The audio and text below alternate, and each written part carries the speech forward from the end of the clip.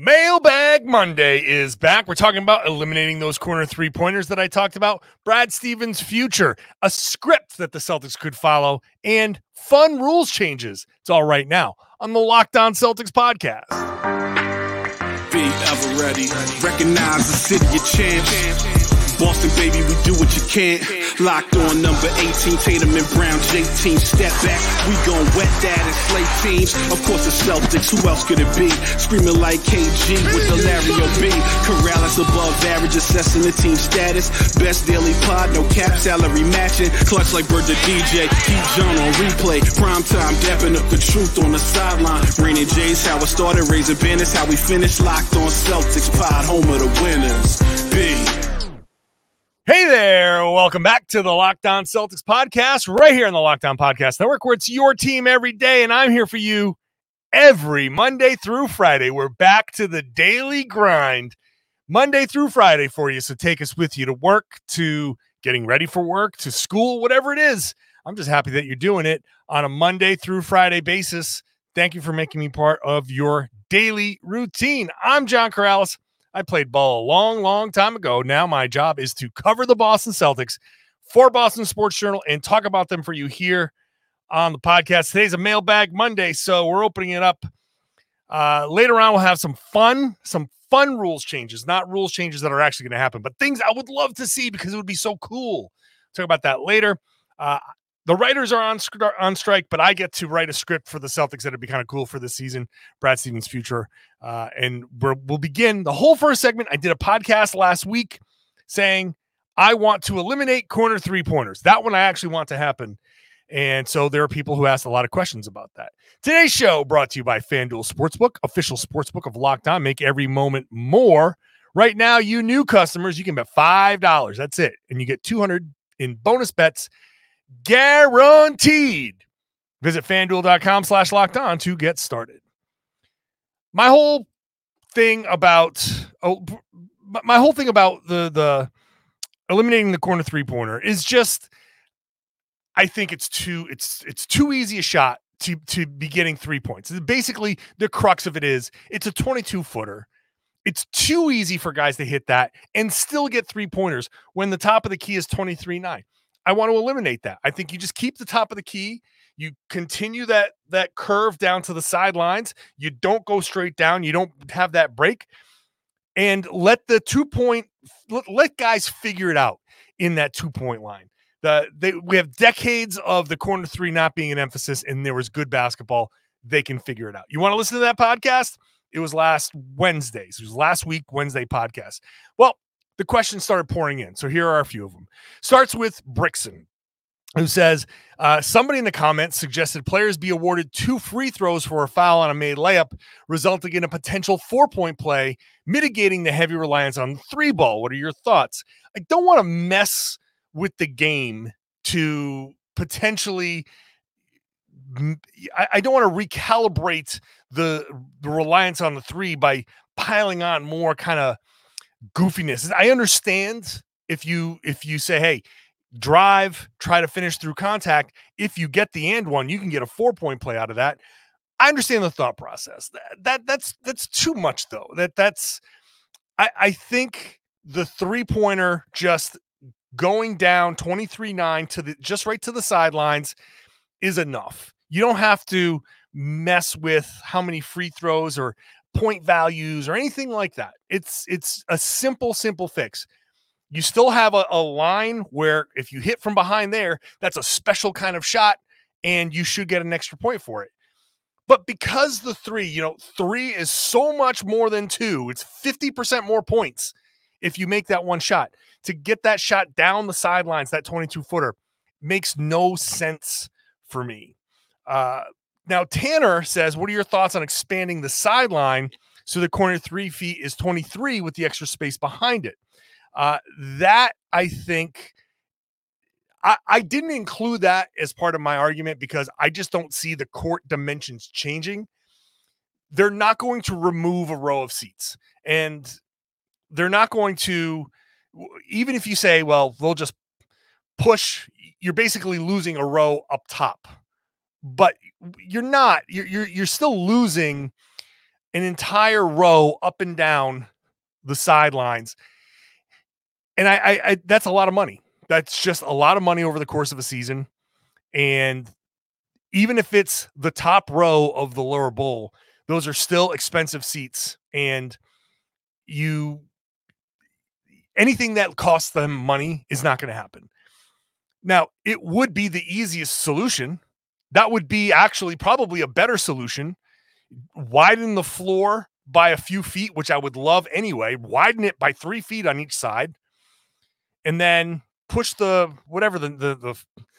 I didn't do the math on this, but whatever it is, and then have the 3-pointer still be 23.9. So you're adding 3 feet, you're adding 2 feet to the 3-pointer, you're adding a little extra space on the sideline. Perfect solution for me. I think the players have gotten so big and fast and all of that having that little tiny wedge on the sideline, I'm sick of seeing guys step out of bounds. So I would love to have the floor widened. That would be a more palatable solution to me than even eliminating the corner 3-pointers. You just make it 23.9 and all across the board, that changes a lot. Like guys that are kind of iffy above the break, but were great on the corners. Well, hey, guess what? Now you're iffy all over the place and things change. So I would love to do that. Not going to happen though. My eliminate the corner 3 would happen before they widen the floor. But if they want to widen the floor, I'm 100% on board. Miles, last one on the corner 3-pointers. Instead of removing the corner 3s, what about removing defensive 3 seconds? FIBA seems to have less corner 3s, but that could also be the different 3-point line. FIBA is a shorter, but it's uniform 3-point line. I believe it's the same. I don't think it's 22 feet, but it's closer than the NBA. I should have looked this up, but so their 3-pointer is uniform around the perimeter.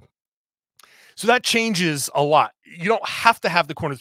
The corner 3 is there. And so the emphasis on the corner 3 is there because it's a 22-foot shot.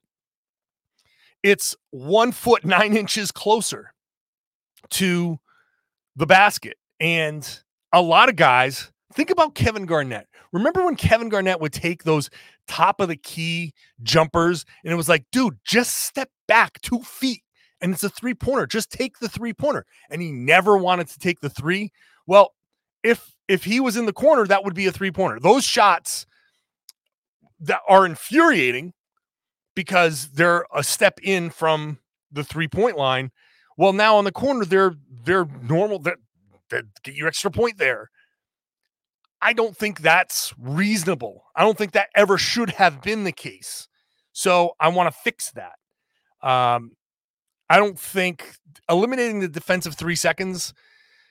I think the zone has kind of you can kind of skirt the defensive 3-second rule anyway in the NBA. You can kind of just tap a guy that's coming through. If you see a guy, watch Brook Lopez play defense. He does this a lot. If a guy is coming through the lane, just cuts through the lane, and you're standing in the middle, all you got to do is touch the guy. You touch that guy, you're guarding him. Now your 3-second count starts over because you can guard somebody in the lane for more than 3 seconds. Like if that person comes into the lane for 2 seconds and you switch onto another person and you're in the lane for 6 seconds, it doesn't matter if you've switched to 2-3 different people. That still is, you still have that ability to stay in the lane. So if a guy just cuts through, you just tap him. You're now guarding him for that split second and your count starts over. You can kind of game the 3-second rule. It's not exactly the same as FIBA. I don't think any of that makes a material difference. To me, the issue is the corner 3-pointer is too close. 22-foot jumper should not give you 50% more points. That's it. A 22-foot jumper should not give you 50% more points. 23.9 is the minimum now. That's where you get your extra points. 22 feet from the corner, it's too easy to get 50% more points. So it becomes just a 3-point shooting contest. I don't want that. That's why I want the corner 3 gone. Done. End of story.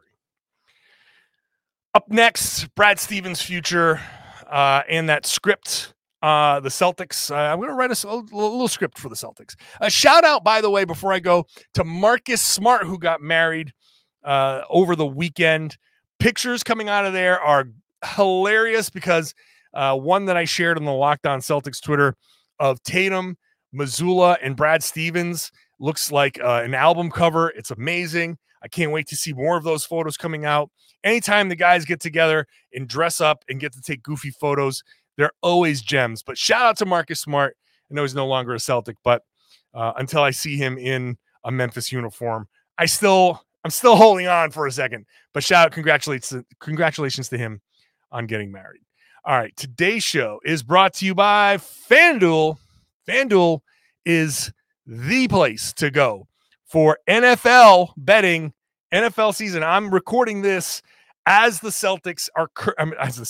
Patriots are currently down 17-3 to the Miami Dolphins. You want to throw some money on whoever the Patriots are playing, go for it. If you're a new customer, you can drop $5 onto a bet, whatever you want to bet on. You get $200 in bonus bets. That's guaranteed. That's how you become America's #1 sports book. $200 in bonus bets, win or lose. If you've been thinking about joining FanDuel, no better time to get into the action right now. The app, spectacularly easy to use. So easy. And so many betting options, spreads, player props, over-unders, everything you can think of. Visit FanDuel.com/lockedon. FanDuel.com/lockedon. Kick off the NFL season. FanDuel is an official partner of the NFL. Just ask you if you're going to do it. Please gamble responsibly. Thank you for making Locked On Celtics your first listen every day. I want to ask you to listen to the Locked On NBA podcast. Locked On NBA, I'm hosting it on Wednesdays with Jake Madison of Locked On Pelicans. Rotating hosts all week long. It's a good show. It's fun. A look at the NBA. We've been going 5 days a week on Locked On NBA all off season. This just Locked On Network is giving you so much podcasting. It's great. And hey, if you're into the NFL, your favorite team is covered there too. So Locked On, whatever your favorite team is, check it out. Back to the mailbag. Let's see what Evelyn has to ask. With how much Brad Stevens has been involved with the Celtics since moving on from Butler, has he reached the ceiling of his career aspirations? I hope he sticks around, but will he try to climb higher up the corporate ladder? So that's an interesting question. I have never spoken to Brad Stevens about this. I don't know that he even aspired to be a general manager. When he came into Boston, I think he expected to be a coach. And this president of the basketball operations general manager role kind of obviously just fell into his lap. It scratches an itch that he definitely had from the other side of team building. When you're a coach in college, you get to kind of be both things. You get to coach, you have to put your team together by recruiting, and you get to make a lot of these decisions on your own. Now in the NBA, he's doing a lot of that. He obviously is putting the team together, and he doesn't have to coach. I think the coaching side of it, he really got burnt out fast. COVID messed with him. It cost him a lot of time with his family, and he just, that's not something that I think he was very happy about. Brad, if nothing else, is a strong family man. His son is going to college. He's got a younger daughter. I think my guess, just knowing how these things go, once both kids are in college and they're kind of grown up and they kind of can, they're kind of gone anyway, I think things will open up for Brad Stevens professionally. What does that mean? I have no idea. But I think the option of going back to the sidelines, if he is so inclined, I think that opens up when he sees both kids gone, empty nest, and he's not disrupting their lives by moving around, right? I think that's the last thing he wanted to do. If they're in college, it doesn't matter where they go home to. You live in Boston, you live in Denver, you live in wherever, it doesn't matter. If he's in Boston for the rest of his career, great. If he loves this job so much that he doesn't want to do anything else, great. what does moving, climbing the corporate ladder mean beyond this? Not much beyond running a team at this point, unless he works for the league, in which case I would assume he moves to New York. But for now, at least for the next couple of years, 2-3 years, I think he's in Boston. I think he's comfortably in Boston. And then from there, he can see where he is. I don't have the empty nest thing happening. I've never, I don't have my own children. I have a teenage stepson, but the empty nest thing is, plays with people. So I don't know what he's going to be dealing with. So that'll be interesting. It'll be interesting once his daughter goes to college, and see where his head's at. Maybe, like I said, maybe he just loves Boston so much that he won't want to leave, and anything's possible at that point. Emily says, heading into the season, are there any teams that analysts are sleeping on? Any teams that are expected to be bad that have the potential to shine? Sleeping on. There's so many good teams, and I think things can change. There are trades that are still out there, right? There's the James Harden trade that's still out there. There's the Damian Lillard trade that's still out there. If Miami doesn't work out for Dame, if the Clippers, let's say that seems to be the destination most commonly mentioned with James Harden, if that doesn't pan out for him, where else does he go? Does he stay in Philly? Does Dame stay in Portland? Does he go somewhere else? Does he go to Brooklyn? Things can change in a heartbeat. So, but sleeping on, I don't think people expect Toronto to be very good. Maybe average, mediocre. Maybe they could be better. Scotty Barnes has the potential to be a really, really, really good player. It depends on what they do with Pascal Siakam, because that's a potential trade to be watching for this season. If they keep Siakam, that Siakam, Scotty Barnes, OG Anunoby, Dennis Schroeder, just coming off a MVP performance in the World Cup. Maybe he is, feeling confident after that, and maybe he has some impact on what's going on there. Maybe Toronto could be a tougher out than people think. Brooklyn is a team that's kind of be all over the place. Maybe they could be better than people thought. So sleeping on maybe those two teams. Bad teams that can be tough. I'm looking at Detroit. I don't know if Orlando counts as a bad team anymore. I think they're expected to be tough. Indiana seems to be the team that it doesn't. I don't think it fits the analysts are sleeping. I think what analysts might be saying is, hey, maybe watch out for Indiana. So I don't think they're sleeping on Indiana, but that might be a team that people are thinking like, well, they're not that great, and they might be decent. So those are the teams that I'm thinking. Out west, OKC is a team that people expect to be, I think, a team from last year that was, look, they were fighting for the play-in, right? They got into that play-in. Maybe I think everybody expects them. Again, Shai Gilgeous-Alexander coming off an incredible World Cup. He's a superstar. They get Chet Holmgren back. So maybe that's a team that people are kind of maybe not sleeping on, but a team that wasn't all that great last year, but can make some noise this year. But I don't know.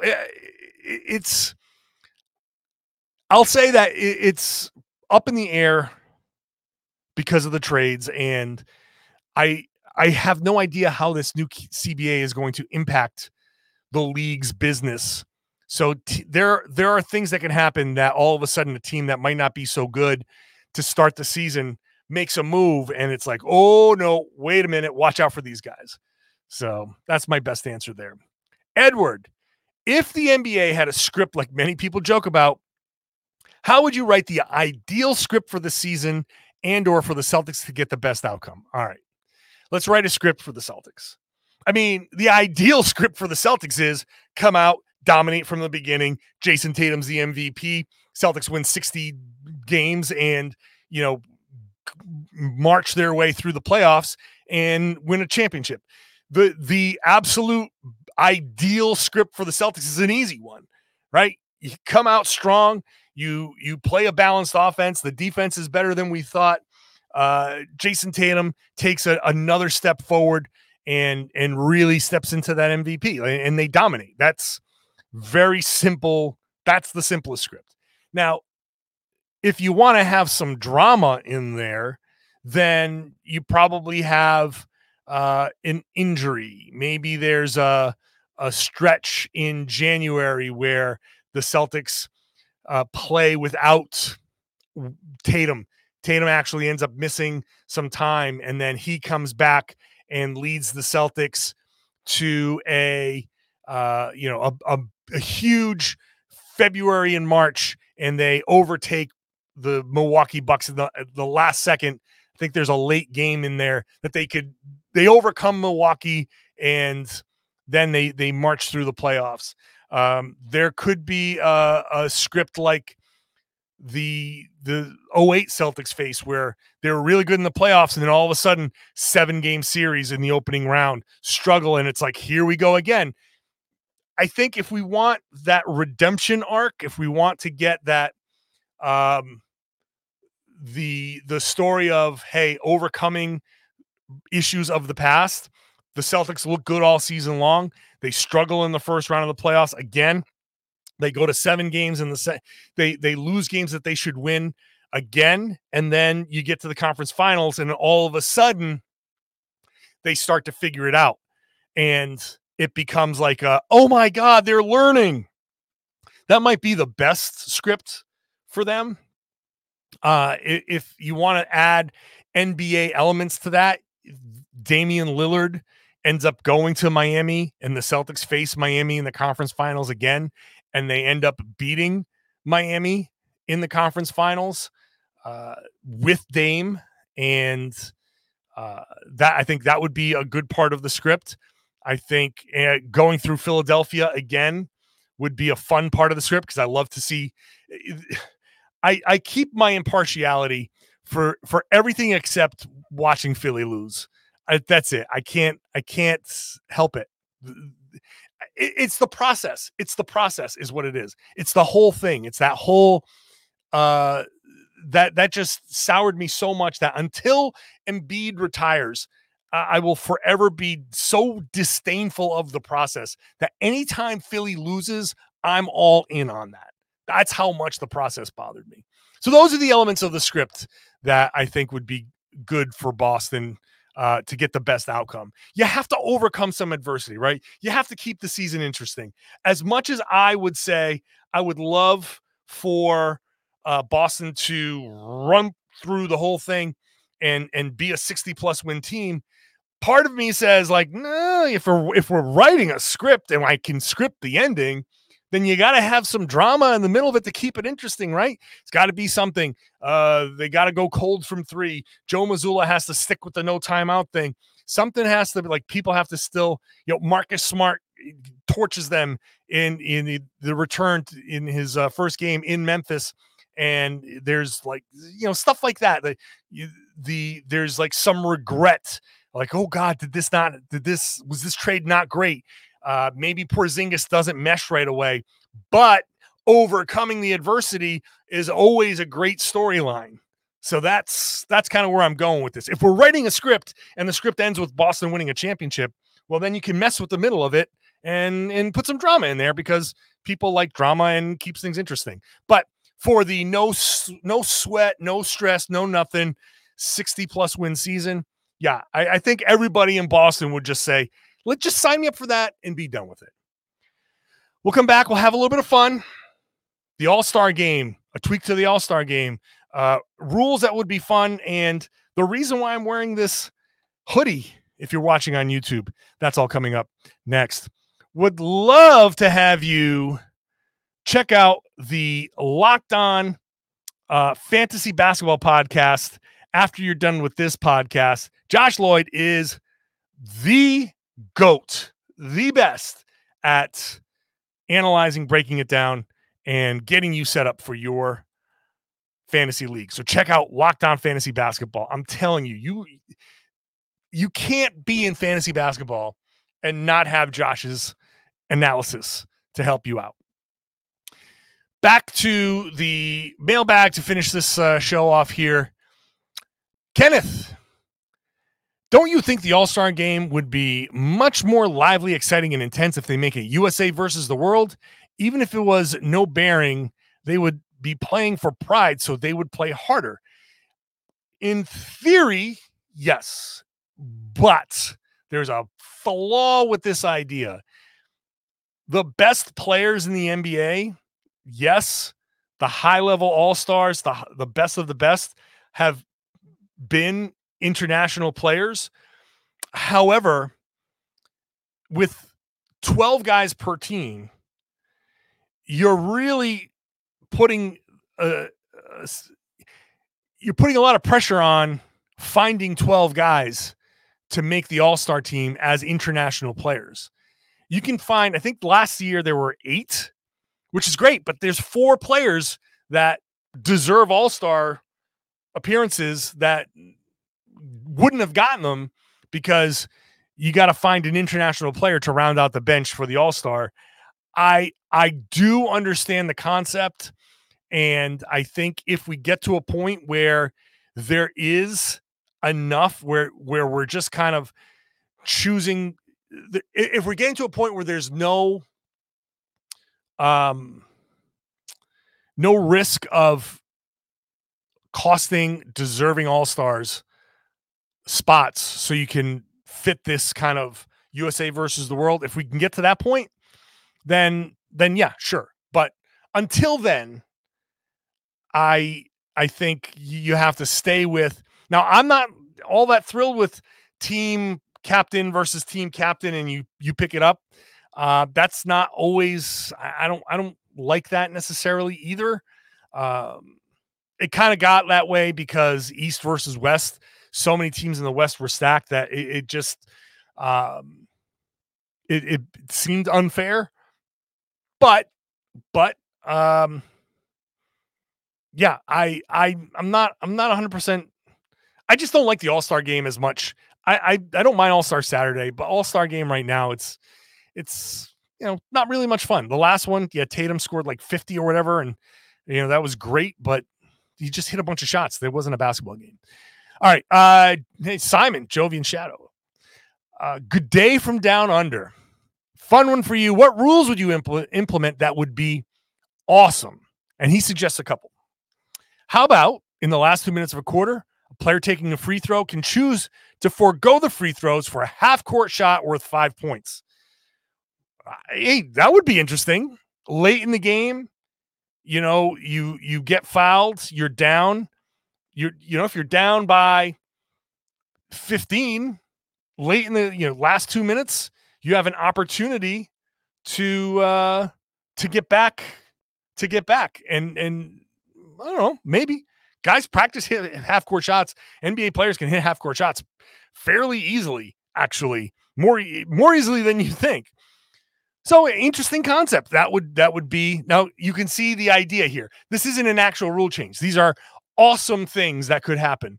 So I think that is possible. How about foul buyback? Anytime in the game, a foul can be bought back by a team. So if Tatum gets a 6th foul in a game and has 20 points, they can buy the foul and Tatum's points go down by 10. So the team total goes down by 10. Tatum gives up 10 points to get that foul back. Awesome concept. Awesome concept. You can buy a foul back for, I don't know if 10 points seems like a lot. Because then you can only buy back the fouls of certain guys that have scored that many points. But if you can come up with that 7 points, 6 points, 5 points, I like that idea. I love the idea of, okay, fine. We don't want Tatum fouling out. He's got 20 and we're up by 17, or we're up by, or whatever. And we're not fully comfortable. Do you feel comfortable keeping him in the game and saying, hey, we'll keep the lead? Or are you afraid that you're going to lose the lead? There's some coaching areas in there that could be interesting. All right. I like those suggestions. My two things that I would love to see that won't happen. Number one, rule change, hockey style substitutions on the fly. No more waiting for a timeout. It's got to be after a make, and they both got to be in the back court, right? So Celtics come down. Jason Tatum makes a three-pointer. In comes O'Shea Brissett. Jason Tatum just walks off the floor. Brissett comes in. Boom. Tatum comes out for a rest. Up and down play. You don't have to wait for a stoppage. You don't have to create a stoppage. You just let things go. You just keep on. I love the idea of just a flow of the game where it's just, oh, here comes this guy for, here comes Kristaps Porzingis after a Robert Williams alley-oop catch, dunk, boom. He just stays, walks off the floor. Porzingis gets up, walks in. There you go. It's not on a fast break. It's after a make. You get to come in and whatever. Or after the other team makes a basket. Either way, however you want to do it. Hockey-style subs on the fly. I want to see that. Second idea, a double bonus. I guess I'm doing a lot of hockey-inspired ones. Double bonus power play. So after 5 fouls, you get free throws. But how about after 8 fouls in a quarter, you get a 1-possession power play. So you come on down, Tatum's dribbling, there's 7 fouls, you're playing, you're playing the Sixers. What the hell? Embiid hacks Tatum. It's the 8th team foul. Ball out of bounds. You obviously non-shooting foul, but we're like, whatever, yeah, forget it, whatever, shooting foul, whatever. You give the team a 5-on-4. Embiid steps off the floor. The Celtics get to play 5-on-4. If they score, whatever happens after the possession ends, Embiid comes right back onto the floor and runs on down the floor and joins them on the other end. After 8 fouls, I mean, you'd really see people specifically trying not to foul after 8 or 9 or 10, whatever the number is. But I want to see a 5-on-4. I want to see a power play in basketball. That would be my, I would love to see that. That'd be fun. Final question, Johnny from Boise, Idaho. How about those Connecticut Sun? Is it nice to be able to just root for a team in the postseason and not have to worry about breaking down the game for your column or a podcast? Yes. It's a huge reason why I am a WNBA fan, because and I was at the Connecticut Sun game against the Minnesota Lynx. They lost. I've seen them now lose twice to Minnesota. I don't know what it is. Me there to watch them play Minnesota. I'm not going back. That's it. And do or die on Wednesday for them in their first round series. I was at Mohegan Sun. That's where I got this cool hoodie. Super cool hoodie. I love basketball. I think the women's game is a lot of fun. I think people who dismiss it are just simply comparing it to the NBA, and it's not. It's a different game. It's a different style. It's if you like college basketball, then you should like WNBA because it's played at just the same speed, probably faster in a lot of games. There's a lot of skill. There's a ton of skill on the floor. It's a lot of fun. It's a super fun game. I enjoy it. And I get to really lean into it because I get to go watch professional athletes, the best women in the world, go and play. And I get to root for the team. I get to yell for a t-shirt when I'm there. I get to sit in the stands and just be a fan. And it is so much fun to do because I watch 82 Celtics games plus, I lose count of other games on top of that. So it's like hundreds of games that I'm watching every season. And each time I watch a basketball game, it's staring at the screen, wide-eyed, trying to see as much of the floor as I can, trying to analyze things, trying to take notes and keep notes and it's a lot of work. And to be able to go to a game and be like, screaming at the ref because they missed the call and being like, come on, this is in the stands. All of that stuff, everything a fan does, to sit in the stands and have a beer and watch a game. Like, that is a lot of fun. I don't get to be a fan at many basketball games anymore. So I'll go to WNBA. I'll go to some Providence College games. I have a connection to Providence College from, when I was in high school. I learned a lot. Like, I honed my craft at their camps and went back and worked at their camps when I was in college. So I have some connection there. Plus my wife graduated from Providence College. So we go to a few Providence College games from time to time. That's a lot of fun. But that's it. That's the extent of my getting to watch games as a fan. So it's fun. I really enjoy it. I think WNBA basketball is a good time. And I'm not telling you, if you don't like it, you don't like it. That is fine. If you don't like it and you hop into the comments and you disparage it, then you're being a jerk. But I encourage, if you said, I gave it an honest shot years ago and I didn't like it, I would say, give it one more honest shot, because I think the game has evolved. It's grown and the athletes are good. And the game is good. The game is good. As a person who loves basketball, I think the game is good. I wouldn't tell you I wouldn't say it like this if the game wasn't good. So, go Connecticut Sun. I can't believe they gave up so many layups in that game. It was just a parade at the rim for Minnesota. They could have won that game so easily. But anyway, all right, that's the podcast. Thank you for being here. Monday through Friday now. We're back, baby. Daily podcast, Monday through Friday. No one else is but giving you daily podcasts.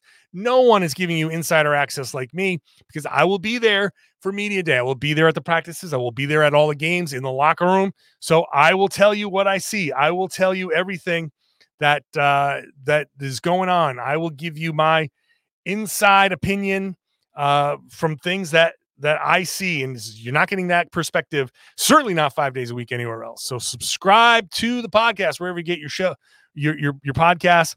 If you watch the show on YouTube, subscribe there.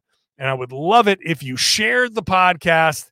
Tell your friends, tell everybody that they should be listening to and watching the Locked On Celtics podcast right here on the Locked On Podcast Network. It's your team every day.